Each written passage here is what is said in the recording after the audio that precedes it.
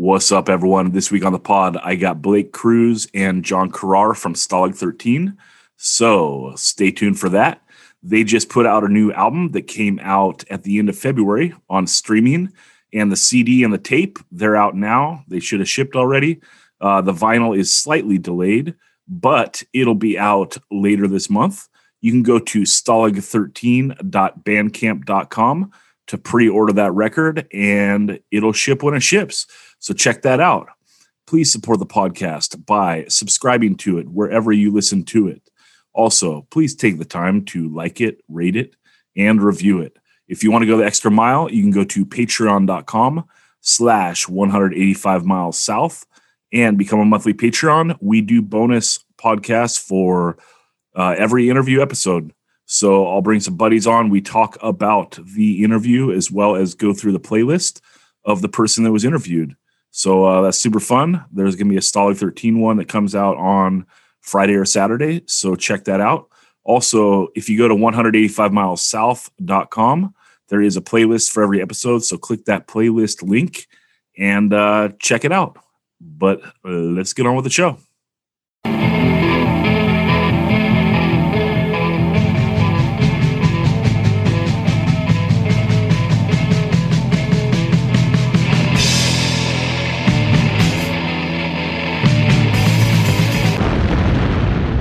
"185 Miles South", a hardcore punk rock podcast.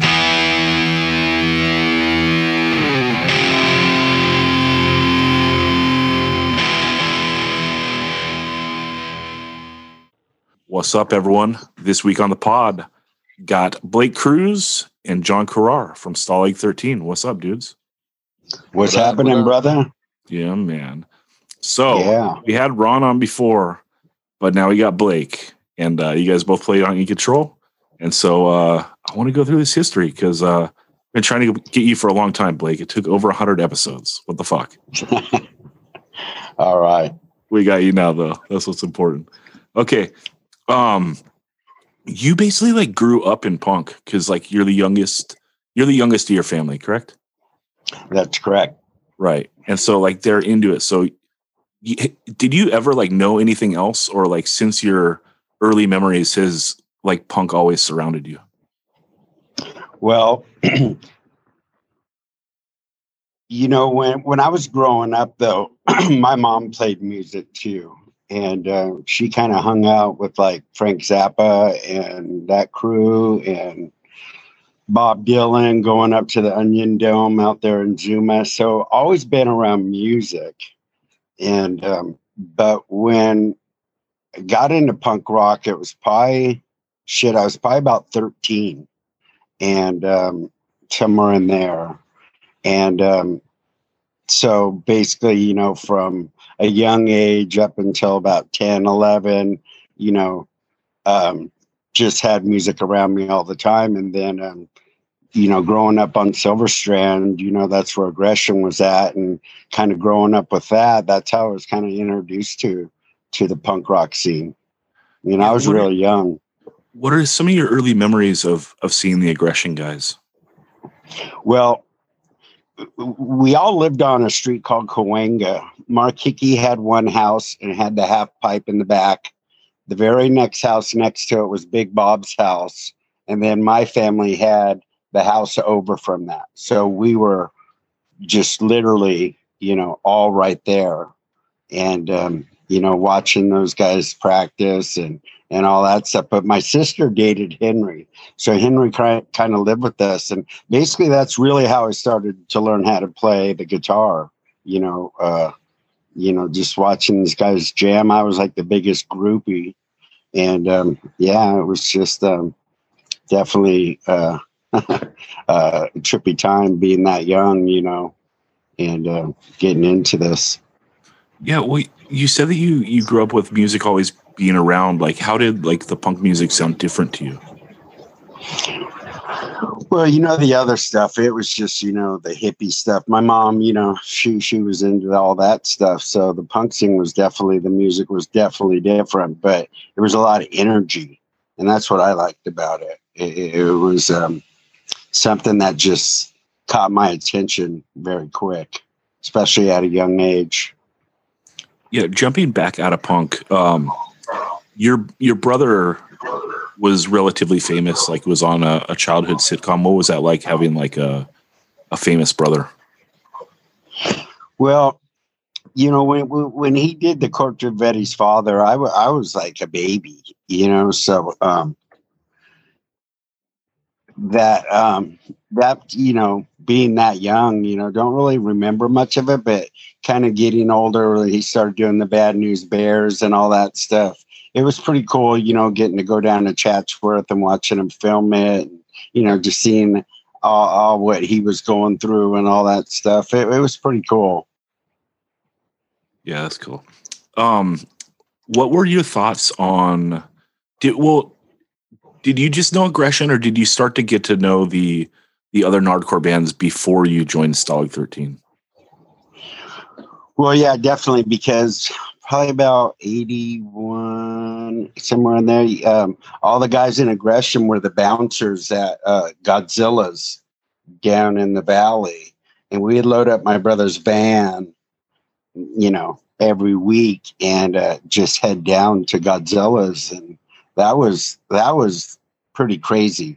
Back then, there was it was a trip, but being that young, but I just, always checked out the bands, and, just being like, whoa, these guys are insane, and, trying to follow them and just seeing what the scene was like. But it was just the whole core of Oxnard, going down to these shows. So, just a youngster checking it out. Yeah. Do you have any memories of like Godzilla's, anything that stood out to you, or any stories from that era?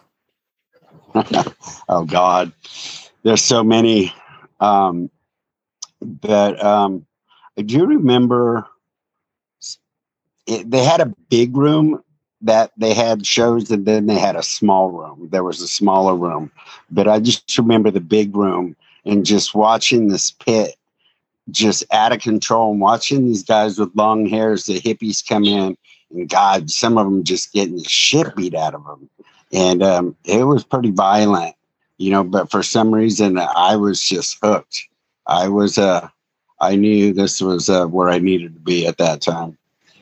Yeah, so you were drawn to it. You didn't Yeah. It wasn't a turnoff. It was like, well, this is crazy. I want to be in this. Yeah, and then my family, all into the scene, because I was younger, and just kind of started being a part of, and but Aggression definitely was definitely the biggest influence for me, and I knew at some point I wanted to do that.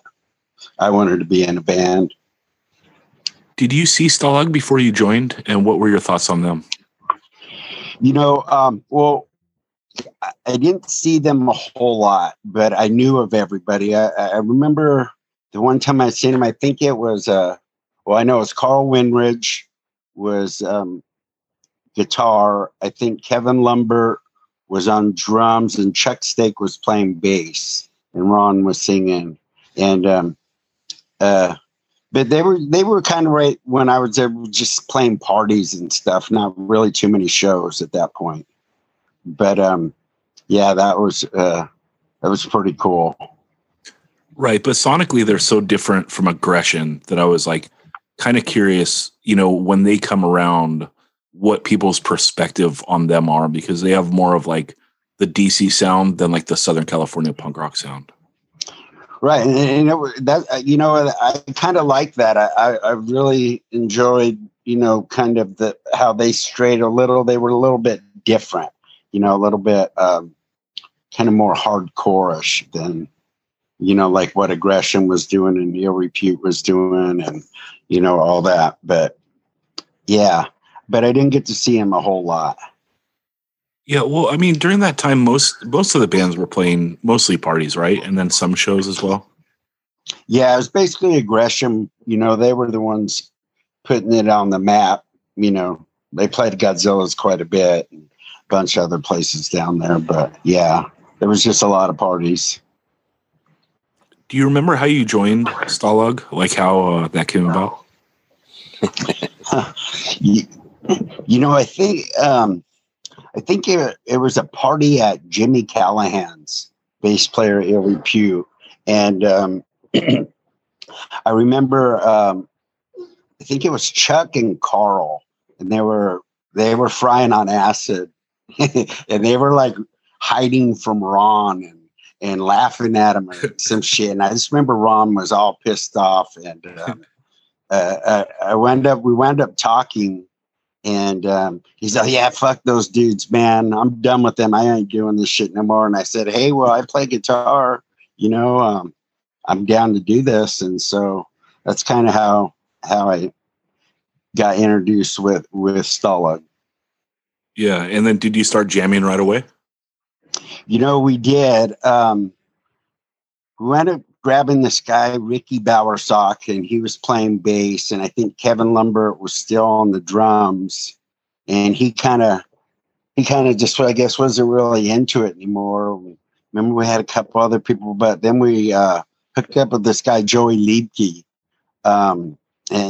And he was a really good drummer, and it kind of gave it a whole new feel from what I was hearing, what they had did, before, and it kind of took it up a little notch. And from there, we just started writing some songs, and we went through a few different members. Forget, I think this guy Ben played bass for a while. I think that was his name, from Ventura, and a couple other drummers, and then remember talking with John Morris and saying, "Hey, I think Ricky Bowersock's done." He kind of had some things he was going through, and John kind of cruised in, and I think he brought along Dave, the Spiderheads back then.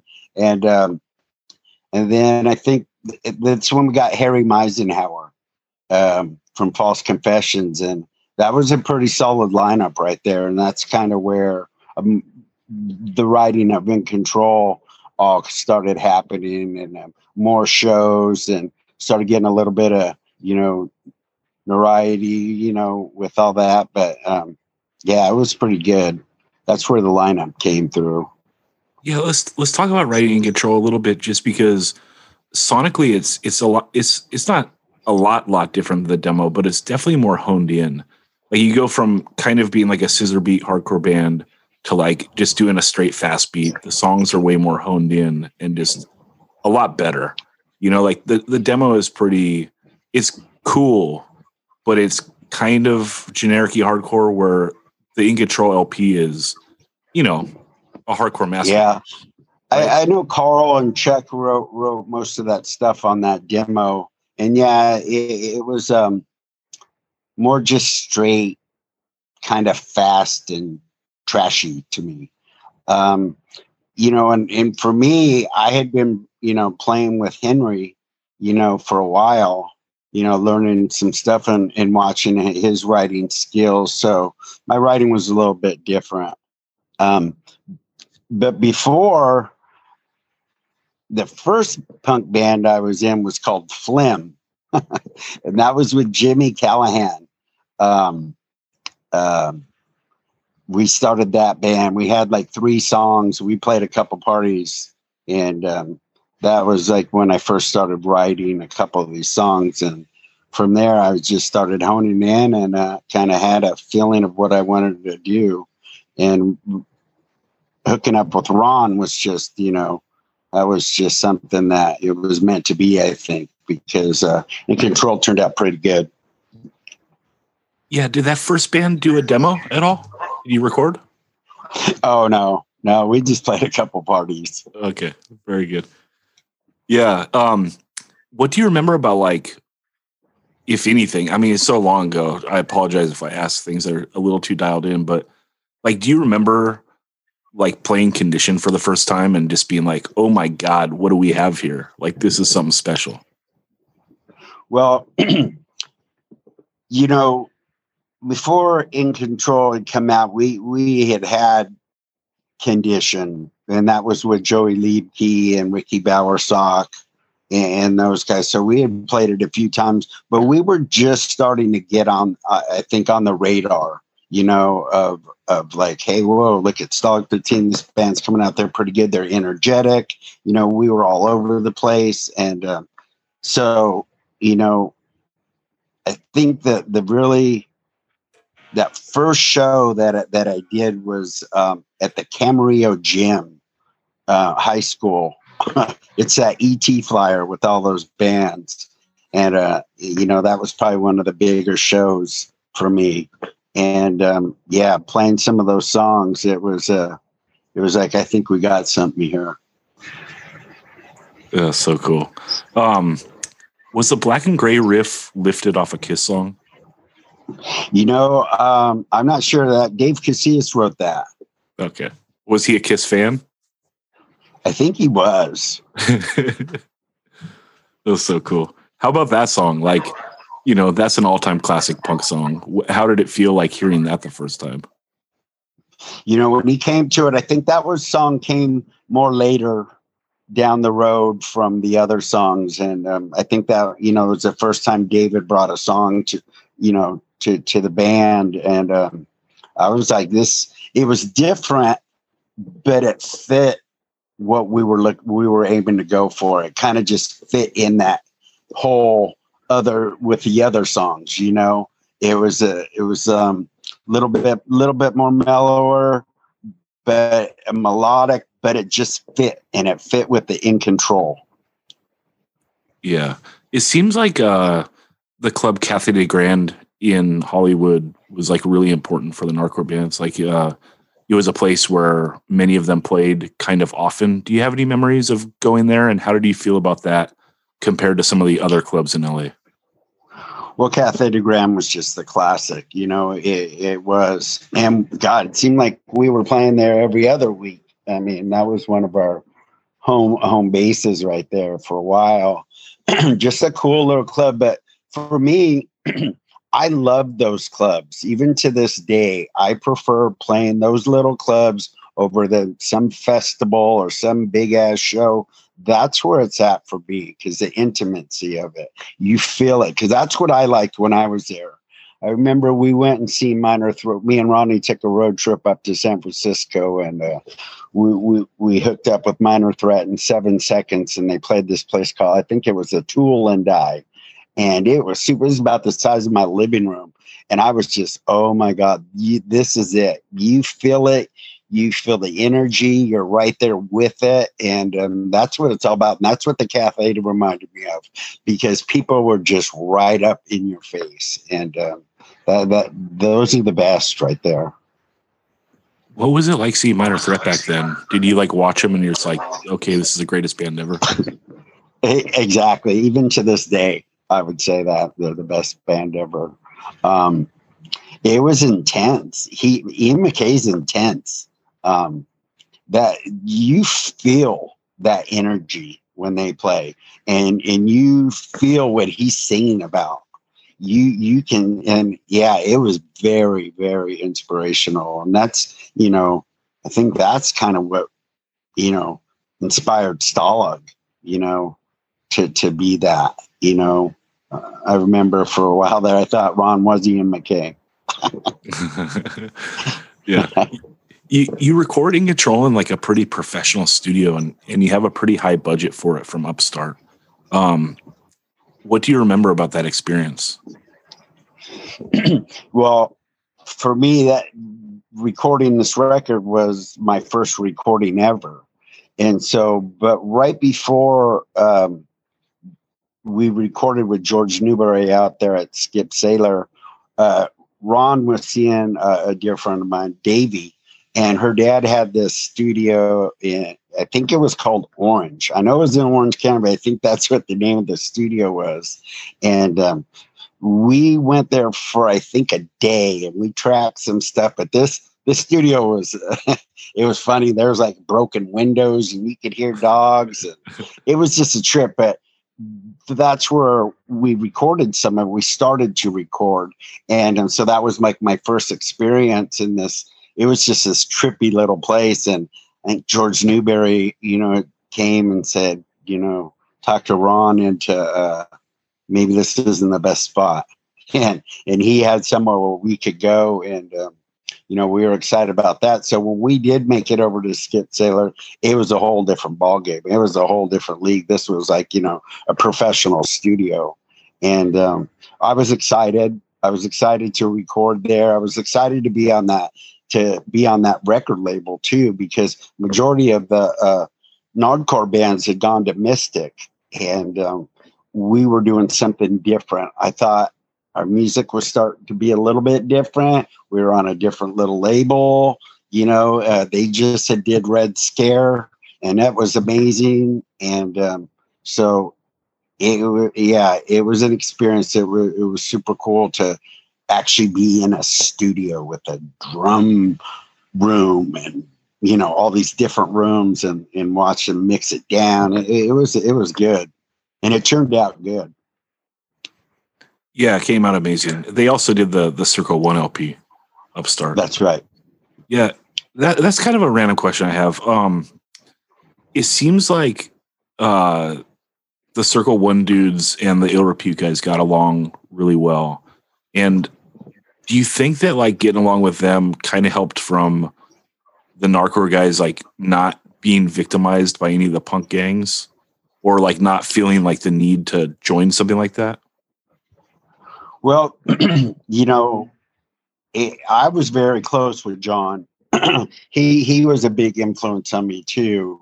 And I used to go down to Pico Rivera, and I'd go down there for the weekends. And there was another guy named Vince and Mike Vallejo, and I'd go stay at these guys' house and and seeing what they were all about and his movement and all that.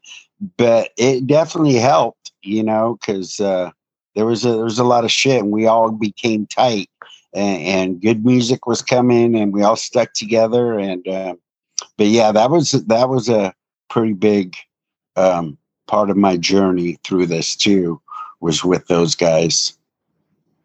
Yeah. So when In Control comes out, how do you feel about the final product? Like, are you super stoked on it? I was. I thought we did a good job. I just the studio, the quality of it.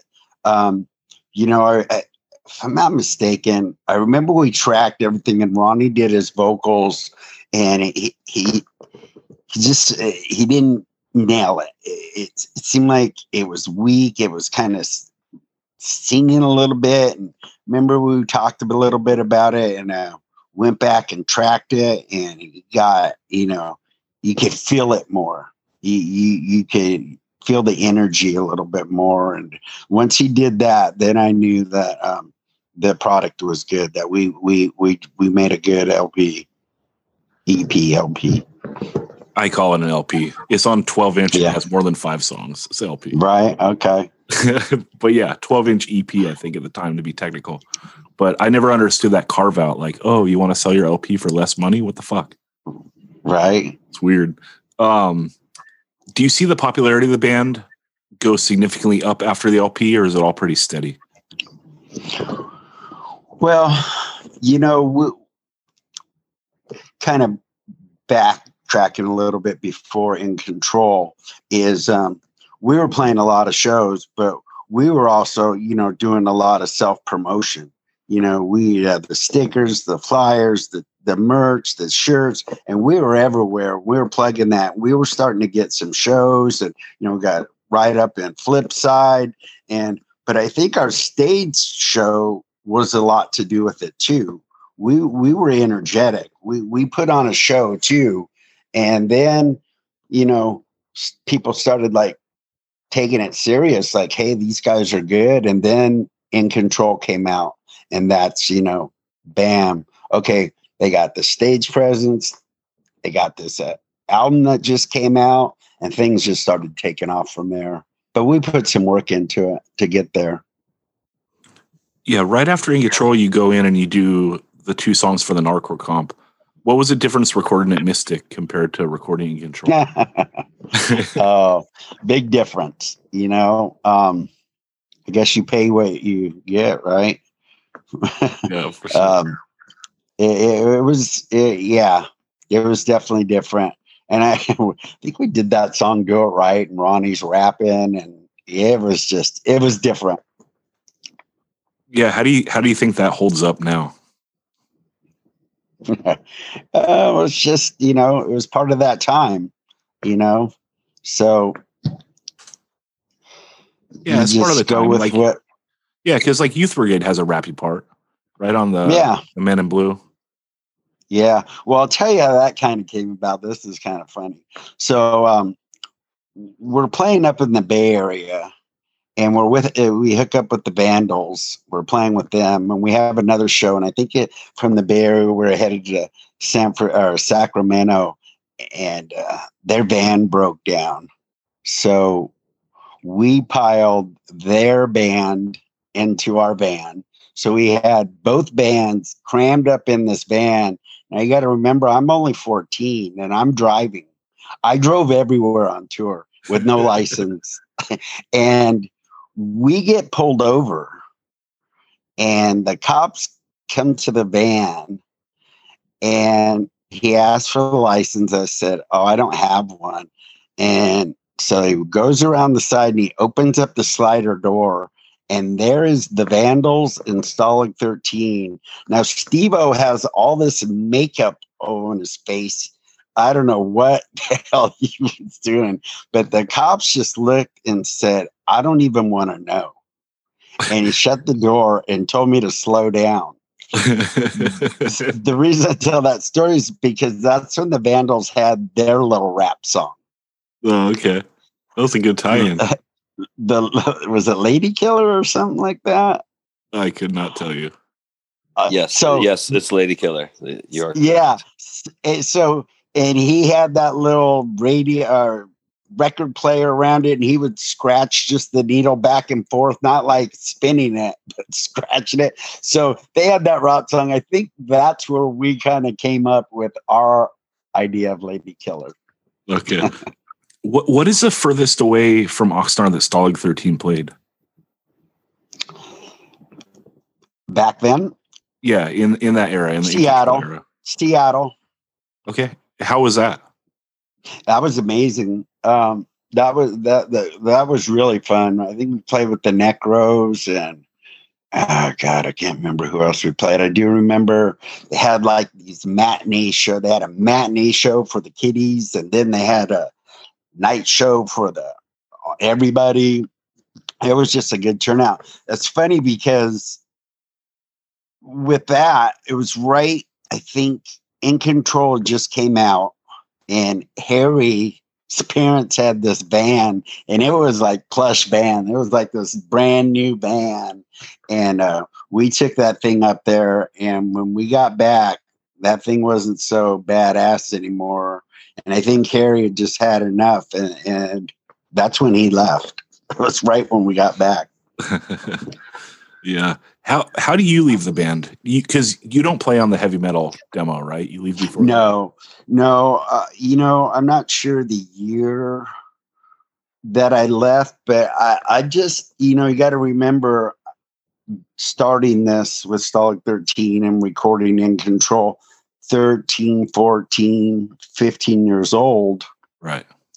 Just started, finding, what's going on out there, living at the beach. I was just getting a little, I wouldn't say tired of it, but just ready for a change, just a little bit of change in my life. And there was no hatred or nothing bad happened. I was just done. And so that was kind of that. And then when I left, they kind of did the metal stuff, and it just seemed to me that, okay, that's the direction they're going. I didn't know if I was just going to take a break and just see but they moved forward and went the direction they did. And that's kind of where that went. Yeah. What was your opinion on them making like that change and turning into that type of band? I love all the guys, Larry and Chuck and Ron and all them. And, it's what it was, if I wasn't like, to me, it was different. To me, it wasn't really the Stalling 13 that we had put on the map, sort of say. But good music is just, that's the direction they wanted to go. I was no longer part of it. So that's what they did. That's a really weird time frame for hardcore and kind of Southern California punk in general. Like that whole 86 to, I mean, definitely like 86 until Suffer comes out in 88. Like, right. Do you have any memories of that time? Like, what's that like? Because, Aggression moves, Ill Repute kind of breaks up, Stalag goes metal, Dr. No goes really metal. Like, right. what's happening? Yeah, it's just, things change. Music scene goes through what it goes through, but it was just so different of those years compared to the early 80s and, and all that when everyone was doing their thing. And, I kind of fizzled out for a little bit. I kept playing music, I joined a band with my brother out here on the beach and was doing a little bit of reggae and ska punk band, and it was pretty successful, and I did that for a while. And we should say that, Blake. It's the Scott Eddies, right? It is, yeah. Scott Eddies. So it's a band that's been around forever, and yeah. is really and notable. We were pretty successful. We were playing up and down the coast of California and sponsored by a beer company and playing with like the Specials, No Doubt, and, English Beat, whatever. It was fun, but that was just a part of my time in my life growing up. Now I'm in my 20s, going into the next chapter and whatnot. But definitely, it was fun, and that's what, to me, the whole thing about music for me, whatever bands I've been in a lot of bands. It's got to be fun, and when it's not fun anymore, you move on to find something that is fun. I don't ever want to think it's like a job, and this is, I know some bands, that's what they do, MDC and other bands that just tour, and that's just it. And sometimes for me, it's a little much. And when things, not every day is good doing that, but when it's not to be fun, because I've gone through periods of that with Stalag 13 where it wasn't fun and, about ready to leave again. Yeah, I feel you. The tour life is not a life for me either. Yeah. Let's talk about getting Stalag back together in the 90s. So this happens in the 95, 96 era. You drop the 13 off the name. You get Joey Libke back, you've referred to before. And so what happened with that was I was, I think I had left the Scott Eddies and I started another band called No Regrets. Kind of the same thing, just a couple of guys from Scott Eddies. We did a little spinoff. And at that point, I had been doing it for a long time, and it was starting to get not fun anymore. And just, looking to see what was going to be next. And actually, Joey Libke had reached out to me and said, hey, I think we should do a project, because then Stalag 13 hadn't been doing anything at all. I think the metal was done, everything was done. And he had some guys from LA, John D'Amico I think he lives right there in Hollywood, right there in Sunset, guy Chuck Procat, and this cat, Rob McNulty, on vocals. And he was like, dude, we should bring this back. And he presented me with it, and he's like, I have some money to back this thing. He's all, we'll go into Paramount Studios, which is, one of the best studios in Hollywood or in LA, wherever. And so I said, why not? Let's do it. And so we started writing, and, I started writing more songs. And but there was no way I was going to call it Stalag 13 without Ron, without, some of the guys that, we've been doing it without Larry and stuff. So we just called it Stalag, and see where it was going to go. And I'll tell you what, that album's really good. I was happy with it. Yeah. And you guys played out, like you played Showcase with Ignite. You played a bunch of shows. We did. we played a few shows with them, and we were playing the Whiskey, and we got some good shows. I remember we were playing. Oh my God, what's the one place? It's right down the street from the Whiskey. Oh, I forget the name of it, but I just remember where I think the record was coming out, and there was a lot of people there, and I seen all the guys from Bad Religion were there, and just different bigger bands that came to check it out. So it was fun, but it didn't last that long. Yeah, you also did a couple songs for Fred's Localism Comp in '96. We did. I think you put the song "Ride" on there. Yeah, "Ride," and then also your redo of "What Are You Looking For?" Right, correct. Yeah, super cool. Plus, it's the first tracks on the album, so it's like you're setting the tone for the whole record. It's kind of cool. Yeah, it was a pretty good record. I was happy with it. It was still up there with what I've done in my music. Yeah. Career. So why does that wrap up? Why does the Stalag fall apart? That there's another good example. Towards the end, it wasn't fun anymore. The singer, he had some issues, and it was just, couple egos, couple of that, couple of this. Just, we did it. It's what it was, and for me, it was time to move on. Yeah. Were you aware that you got bootlegged by Lost and Found in the '90s? Like they did the CD of In Control? Yeah, it just seemed like back then all of a sudden you would start seeing all this stuff coming out with different artwork, with different this and that, merch, seeing different T-shirts. And to me, I don't know. I never, even to this day, I'm not into it for the money. Money's great, whatever, but I'm not, someone does it, I don't think they're getting rich. If it helps them out, it helps them out.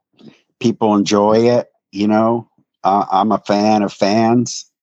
That's the only reason why I keep doing this, for the young generation, from the generation that was there. I think John C. over here, he sent me a picture. There was one bootleg from Iraq. So, yeah, that's 7-inch. But it's what it is. The 7-inch of In Control or the 7-inch of the demo? There's two. The In Control. It says in the back it was pressed in Iraq. If it was, who knows? But if it wasn't for that Lost and Found CD, I probably would never have fallen in love with Stalag 13. Same. Because for me, you couldn't find that record anywhere at all. And I bought it at Record Outlet. It was like, I still have it in my garage, little slim case.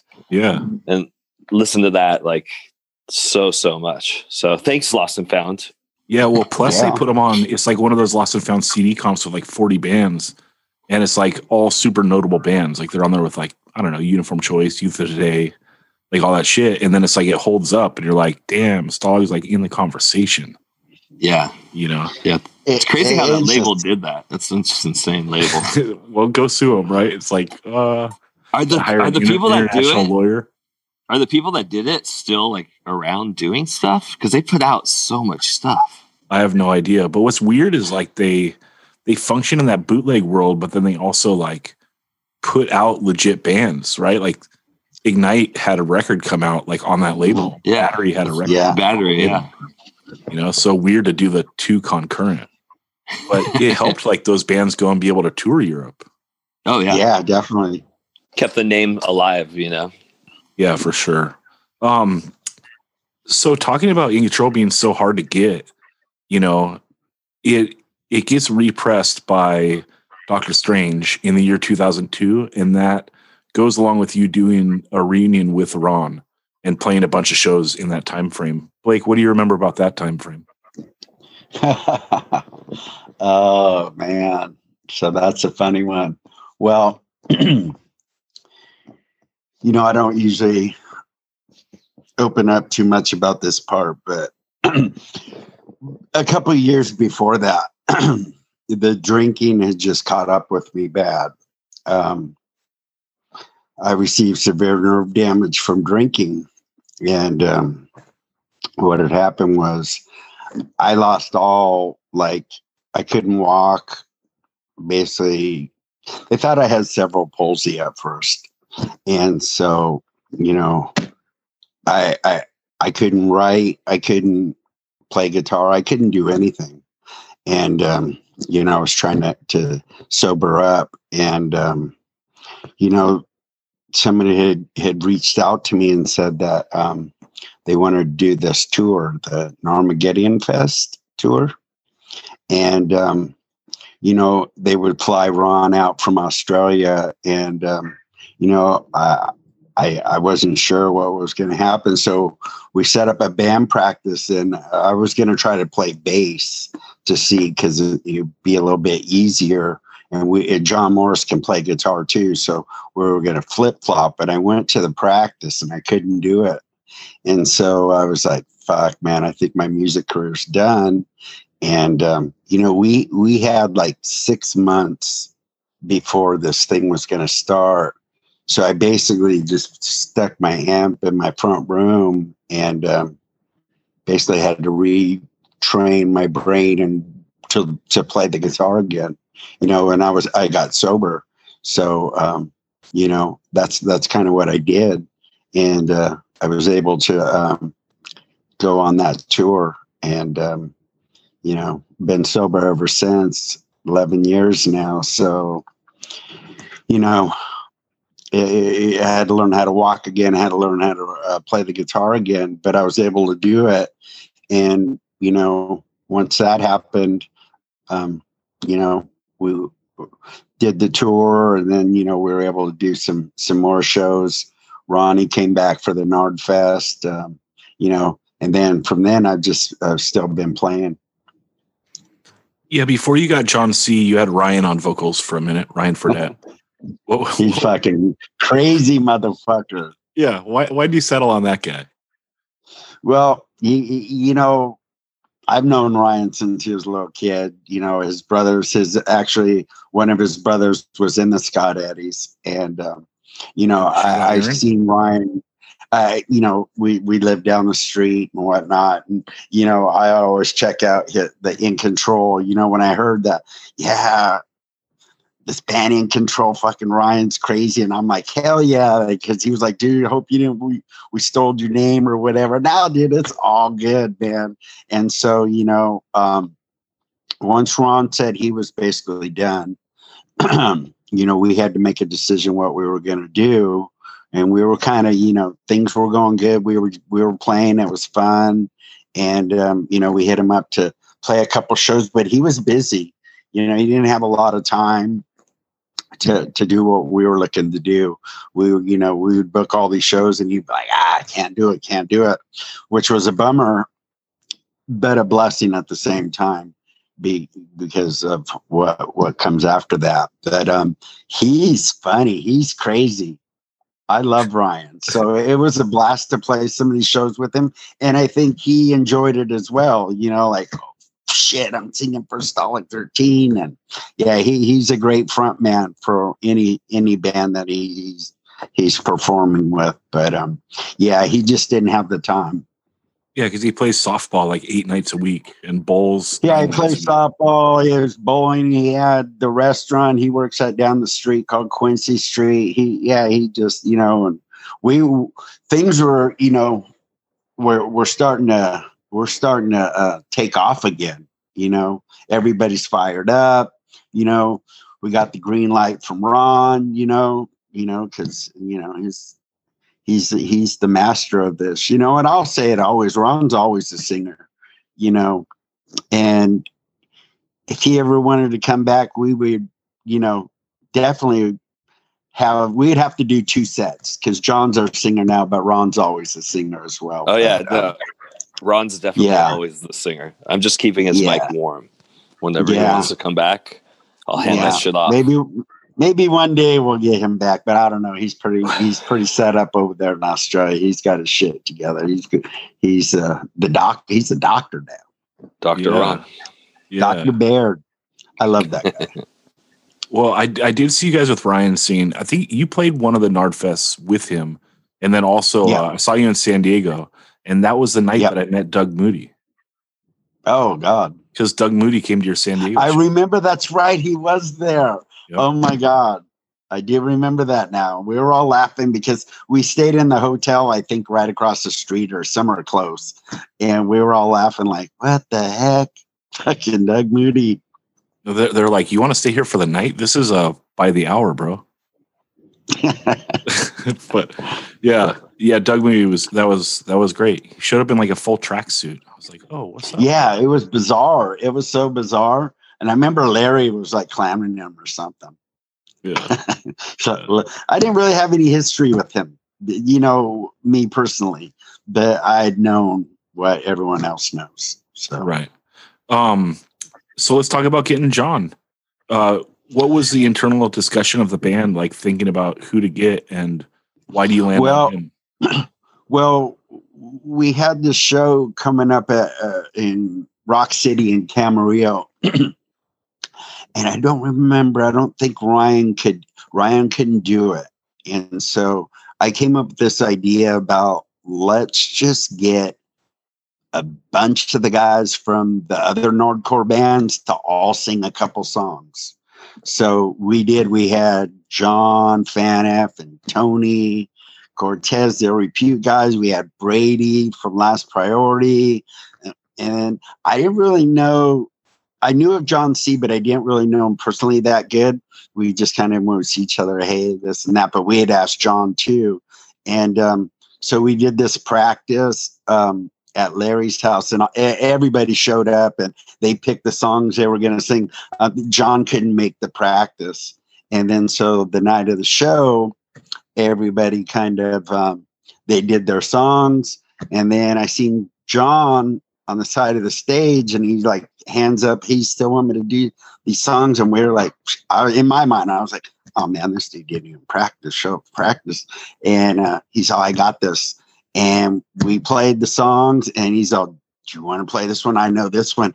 But just right when he sang, me and Larry looked at each other, and we were like, what the fuck? We were like, this is it. But we weren't sure if he, commitment to this, would he be down? Because I know he played in a bunch of bands. And after that night, me and Larry had talked on the phone. I said, dude, there's a singer right there. And so we approached him and asked him, if he wanted to sing with us. And shit, how many years has it been, John? It was a while ago. I don't know, 7 years maybe now. You've been with us 7 years now. Maybe. Yeah. So what a great asset to the band. And we couldn't have got any luckier. And I'll be honest, if that probably didn't happen that night, I don't think we would have kept going, tell you the truth. Because we just didn't think anybody else just didn't seem to fit. And I don't think we were about out to go audition people. That just fell into our lap. John came, and it was a blessing, and it all worked out. John, what are your memories of that night? And also, what was more important than going to Stalling practice? Well, I think it was Tony Cortez who called me and was like, told me what was going on, and like they want people to sing a couple songs, and like he was like, you should sing, and then he was also like, you should sing for Stalag because I think they're looking for a new singer. I'm like, really? And I thought about it, and initial thoughts were like, there's no way I could be the singer of Stalag. That's, but then I kept thinking about it. I'm like, well, if it was drums, I'd be like, all right, I could play drums for Stalag and not think twice about it. And then it was also like, I'm like, oh, I could, this is my pitch. This is like my range of singing. I'm not like the best singer, but I could sing this. And I started thinking like, I would hate to see someone else do it. Like it was rad seeing Ryan because he's like a madman and he's not even singing. He's just jumping in the crowd, going crazy, like going insane, which is awesome. And but I'm like, I want to do this. And so I don't even think I knew about the practice, to be honest. If I did, I would have totally made it, unless it was at a time I just had to work, which I can't really remember. But, I practiced on my own and I knew the songs already. So I was like super stoked and I didn't want to fuck it up, And And I think we called and talked on the phone afterwards, and I was just like, "Hey, if you guys want a singer, I'm totally down." So that's what happened. And here we are 7 years later, went to Europe, went to Japan, played a bunch of rad shows. And like I said before, I am just keeping Ron's mic warm. If he ever wants to come back, bam. And if we want to play new songs with me, that'd be cool too. But like, I'm just stoked to be in the band, and I finally get to be in an 80s punk band. Yeah, you do the Over the Edge CD. That's for one of the tours, right? The Europe tour or the Japan tour? That was for the Europe. We were supposed to put out like a split LP, I think, with No.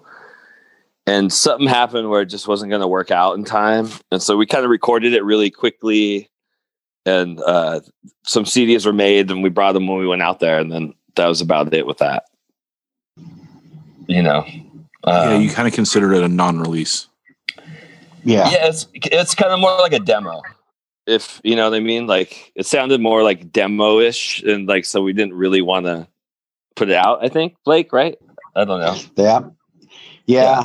And well, it happened so fast too. Mm-hmm. But, like really quick. And so we did it. And then, like you said, we were going to maybe try to do the split. So we were like, okay, maybe we'll just press this, I think 100 or 200, whatever we did. And we were only going to take them to Europe. And then that was it. And then we were going to come back and try to finish it and put more songs on it.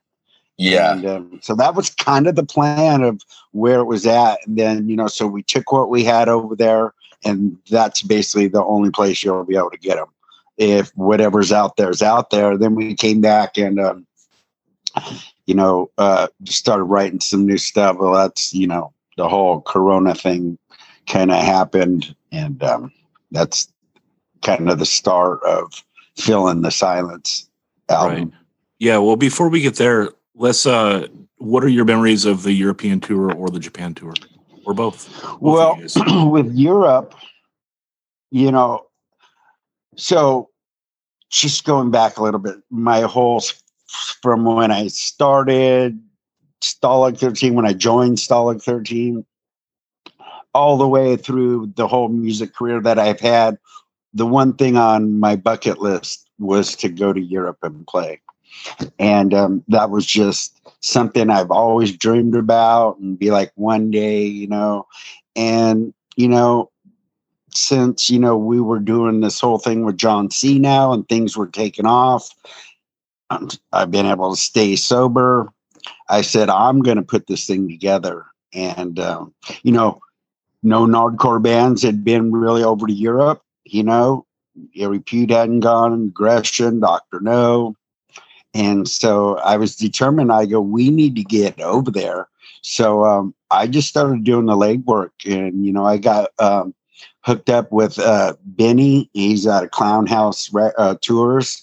And, we just started putting this thing together. It took me a year to put it all together, the phone calls and the time difference, be doing this shit at 2-3 in the morning when he would call me and blah, blah, blah. But, I just was, determined to do this, and it was all falling in place. It was some work, but, it was well worth it.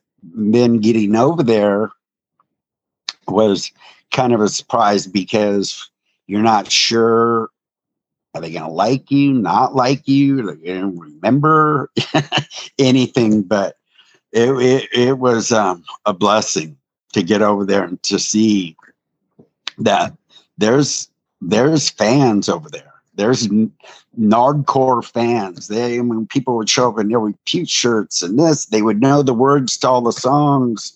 And what's even funnier to me is seeing some of these kids, in Europe that probably weren't even born when the CD or this record came out, singing word for word. And that's just right there. It just was like, man, this is badass. This is why I do this. it's for that right there, for the kids, for the older people. And then we got the same response in Japan. So it was fun, especially when we went with No. You know, they were able to jump on that with us and to do that with my brother. And it was everything I thought it was. And I can't wait to go back. What are your memories, John? It was a good tour. Like, because I had gone before Missing 23rd, like maybe 10 years before that. So I had some sort of an idea of what Europe was like. But it was fun being with these guys, because that, like, touring with the band really like make or breaks it. You know, like either people can hang or people can't. And there'd be times where the band would be like almost like on the verge of something like bad happening, but nothing ever bad really happened, knock wood. And, you know, we survived. We all had a bunch of fun, and we wanted to keep going after it, which is always awesome. But as far as being in Europe with Stalag, I was, you know, always apprehensive being the new singer. And so, like, I would play shows, or we'd play, and, you know, you're talking to people and they're like, so who else is original besides you in the band? And I'd be like, well, I'm not the original guy. And so it'd be some fun conversations like that. But for the most part, everyone was really cool and super stoked to, like, finally see this band, you know, that they never thought they would ever see. Yeah, super cool. And I hope I bring it justice, you know? Yeah. Talk about that a little bit, like that pressure that you feel as being like not the original singer. It's weird, a little bit, but, you know, I just work through it, and I just keep telling myself, if it was drums, I wouldn't care. If it was drums, I wouldn't care. I'd play drums and not even think about it. So I'm just singing. We got the green light, and I try to just, you know, I hope that people come, and if they close their eyes, they're here and they're like, oh yeah, this is Stalag 13, you know? And I think they kind of get that. And I think most of the shows are really fun. Yeah. One of the things about the Over the Edge CD though, is we did pluck I Don't Need It from it. Cause I was like, God, you guys revamped this. I Don't Need It as a demo song. I think it got re-released as bonus tracks at the end of the Doctor Strange CD. Yeah, it did. Mm-hmm. Yeah. Right. But it's like what you guys did with it on the Over the Edge CD was like so rad. And I was like, okay, if they're going to toss the CD to history, we should pluck this song and have them do it for like the new Nardcore comp. How did you feel about that song, John? And how did you feel about it landing on the comp? Well, that song for me was the only song that actually felt like a straight edge song almost, even though you can't tell what the hell he's saying in any recording I've ever heard. So that's a song I kind of rewrote lyrics because I couldn't tell what he was saying, even though I think it was kind of a straight edge song. And I made it more about a song about like not needing shitty people in your life, that, you know, that shitty people, you don't need them in your life. So that's kind of what that song's about now to me. And so recording it was fun. You know, we did it, and I think we recorded the whole song in like a half hour, all of it. Yeah. Like, I think I even sang live for most of it. So it was fun. I love recording with Armand. Yeah, it's cool. How do you feel about that comp, Blake? Oh, I love it. It was a great, you know, from going back to the first Nardcore comp, you know, and then having this one so many years later with all these great bands, it turned out good. I was glad that you wanted that song, because that's one of my favorite songs. It always has been from way back when. You know, that one's got some energy, some balls to it. It's just, I like playing that song too. So cool. Okay, so Fill in the Silence is the LP that's coming out in 2021, or came out, depending on when this episode is released. Let's talk about going into this album. How did the writing process go? And Blake, what kind of pressure do you feel on this album, given that it's like the first one with a Stalag 13 on it? You know, or, you know, I guess let's go back one more time. Did you feel any pressure with Conviction? And can you compare like that pressure compared to this pressure? Well, little bit different because the Stalag without the 13. Right. You just considered a different band. Pretty much. We were using the name, some of the songs, I wrote the songs, so, we could use those, whatever. But it was fun also, too, because playing with these other guys that I didn't know, I just had met, and writing songs with them, it was a new band, and there really wasn't much pressure in that. But now coming in to Fill in the Silence, this is the first record of Stalag 13, to come out since In Control, with the original members that we have left and then our new members. So it was, I just didn't want it to try to, you see some bands make a record and then they make another record 30 years later or 30 years plus later, and it's completely different. It is so different. You're like, oh, well, that's a whole different band. I wanted to keep this into that, try to keep it into that In Control category as well, not lose too much of it. And, I just didn't want it to come out and be like, oh, it's okay. I think we did a hell of a job on this when it comes out. It's right there with that. It's like you would hear In Control and then hear Fill in the Silence, go, okay, that's it. That's them. That's it. They didn't, 30 plus years later. But, it was weird because that whole pandemic thing, it hit.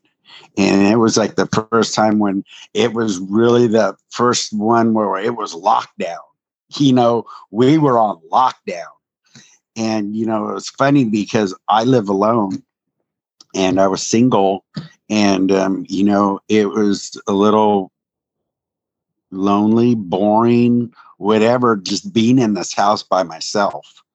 I even hit up my friend. I like rented this puppy, like a 7-month-old little French bulldog, to get some kind of company. But that didn't work out, man. That was like having a brand new baby. So I gave that dog back, and I said, okay, it's time to write a new record. And I said, I need to fill in the silence.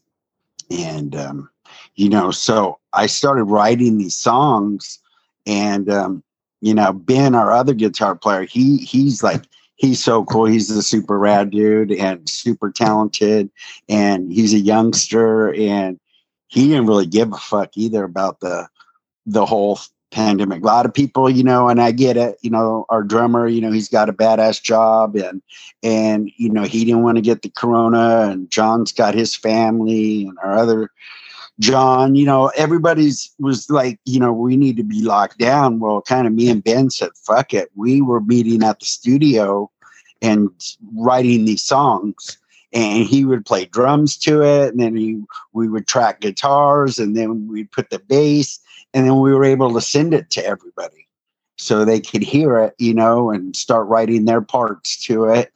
And that's kind of how this record came about. And I would just told John, hey, here's this song, man. Why don't you see if you can come up with something to fill in the silence? It just made sense right there. And then everything else started changing besides the pandemic. You got the Black Lives Matter.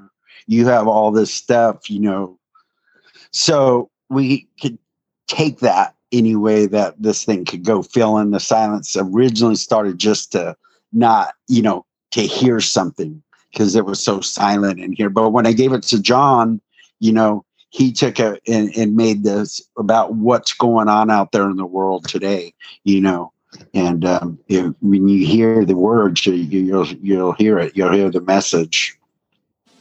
Yeah, John, talk about some of the writing process for this record. Well, at first, like way before this, like we talked about recording, and I was always kind of hesitant. And Blake's really good at like pumping you up. He's a very good motivator. And I was like, nah, dude, we could do it. We could do it. We could write a new record. It's fine.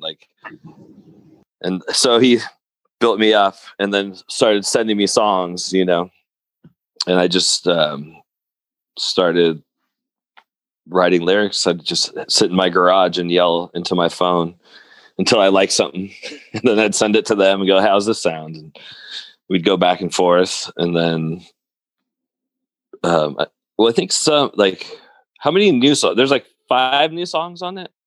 Yeah, something like that. And then we took some old classics. Yeah, and did those as well, which I thought was a great idea. Yeah, we did like Black Sticks. Mainly what was going on, especially at that time, we're like, let's do Black Sticks. And Larry is always pretty hyped to record any old song because he was on In Control in his picture, but that's not him playing drums on the recording. So I know he always wants to record some stuff. So it's cool. And we kind of changed it up because I guess live, before I was in the band, they would do this thing, this instrumental break, and Ron would do some sort of like kind of speech thing with whatever's going on at the time. And so he was actually going to write something for it. And we sent it to him, and with the Corona lockdown down there, it was he couldn't get to a studio. He couldn't do it. And so then I wrote something for that part. And I don't know. I kind of approached writing the lyrics a little differently because in the aspect that I wanted to somewhat sound like Stalag 13. So I don't know. Hopefully I did a good job. I like the songs. I think it came out really good. Yeah, let's finish on overall thoughts of the record. And Blake, let's go to you. Well, for me, I think this is one of the best records that I've written and been a part of with these guys. I just didn't write them. We all did write them, but I think it's good. In Control's a classic. No one's ever going to repeat that, but I think we did a good job on this, and I'm super happy. And I'm ready to record another one. We're halfway there. We have enough songs, maybe about 5 more to go, and then we'll be coming out with something else after this. We gotta push this one first, though. Yeah. Everyone buy this one before Blake hits you with the next one. That'll be a while. Yeah, that's true. John, how do you feel about this record overall? I'm pretty hyped on it. I like it. It's really special for me to be on the Stalag 13 record. That's like kind of mind blowing, being a Nardcore kid. So it's really awesome. And I hope people enjoy it. I hope we get to play some of the songs live sometime this year. We were supposed to, the plan was to put out the record, play shows, and then go tour Europe again, but there are no shows. So I don't know. Whenever that comes back, it'll be fun to play some of these live. Hopefully fall 2020, huh? That's what I'm hoping. They just moved Punk Rock Bowling, so. I think Punk Rock Bowling is not going to happen, huh? I don't think so. They moved it to fall, but we'll see. Oh, okay. Okay. Very good. All right. Well, Blake, do you feel like you've been well represented? Awesome. No, I do. Thank you very much. Great. Cool, man. And John, thank for your in piece, you feel okay? Yes, I think so. Thank you. Cool. Oh, you too. All right, dudes. So everyone check it out. This record is it's out on all the digital platforms. And and then whatever I said on the intro, that's like where we're really at. So what's up? Thanks for listening. Talk to you again.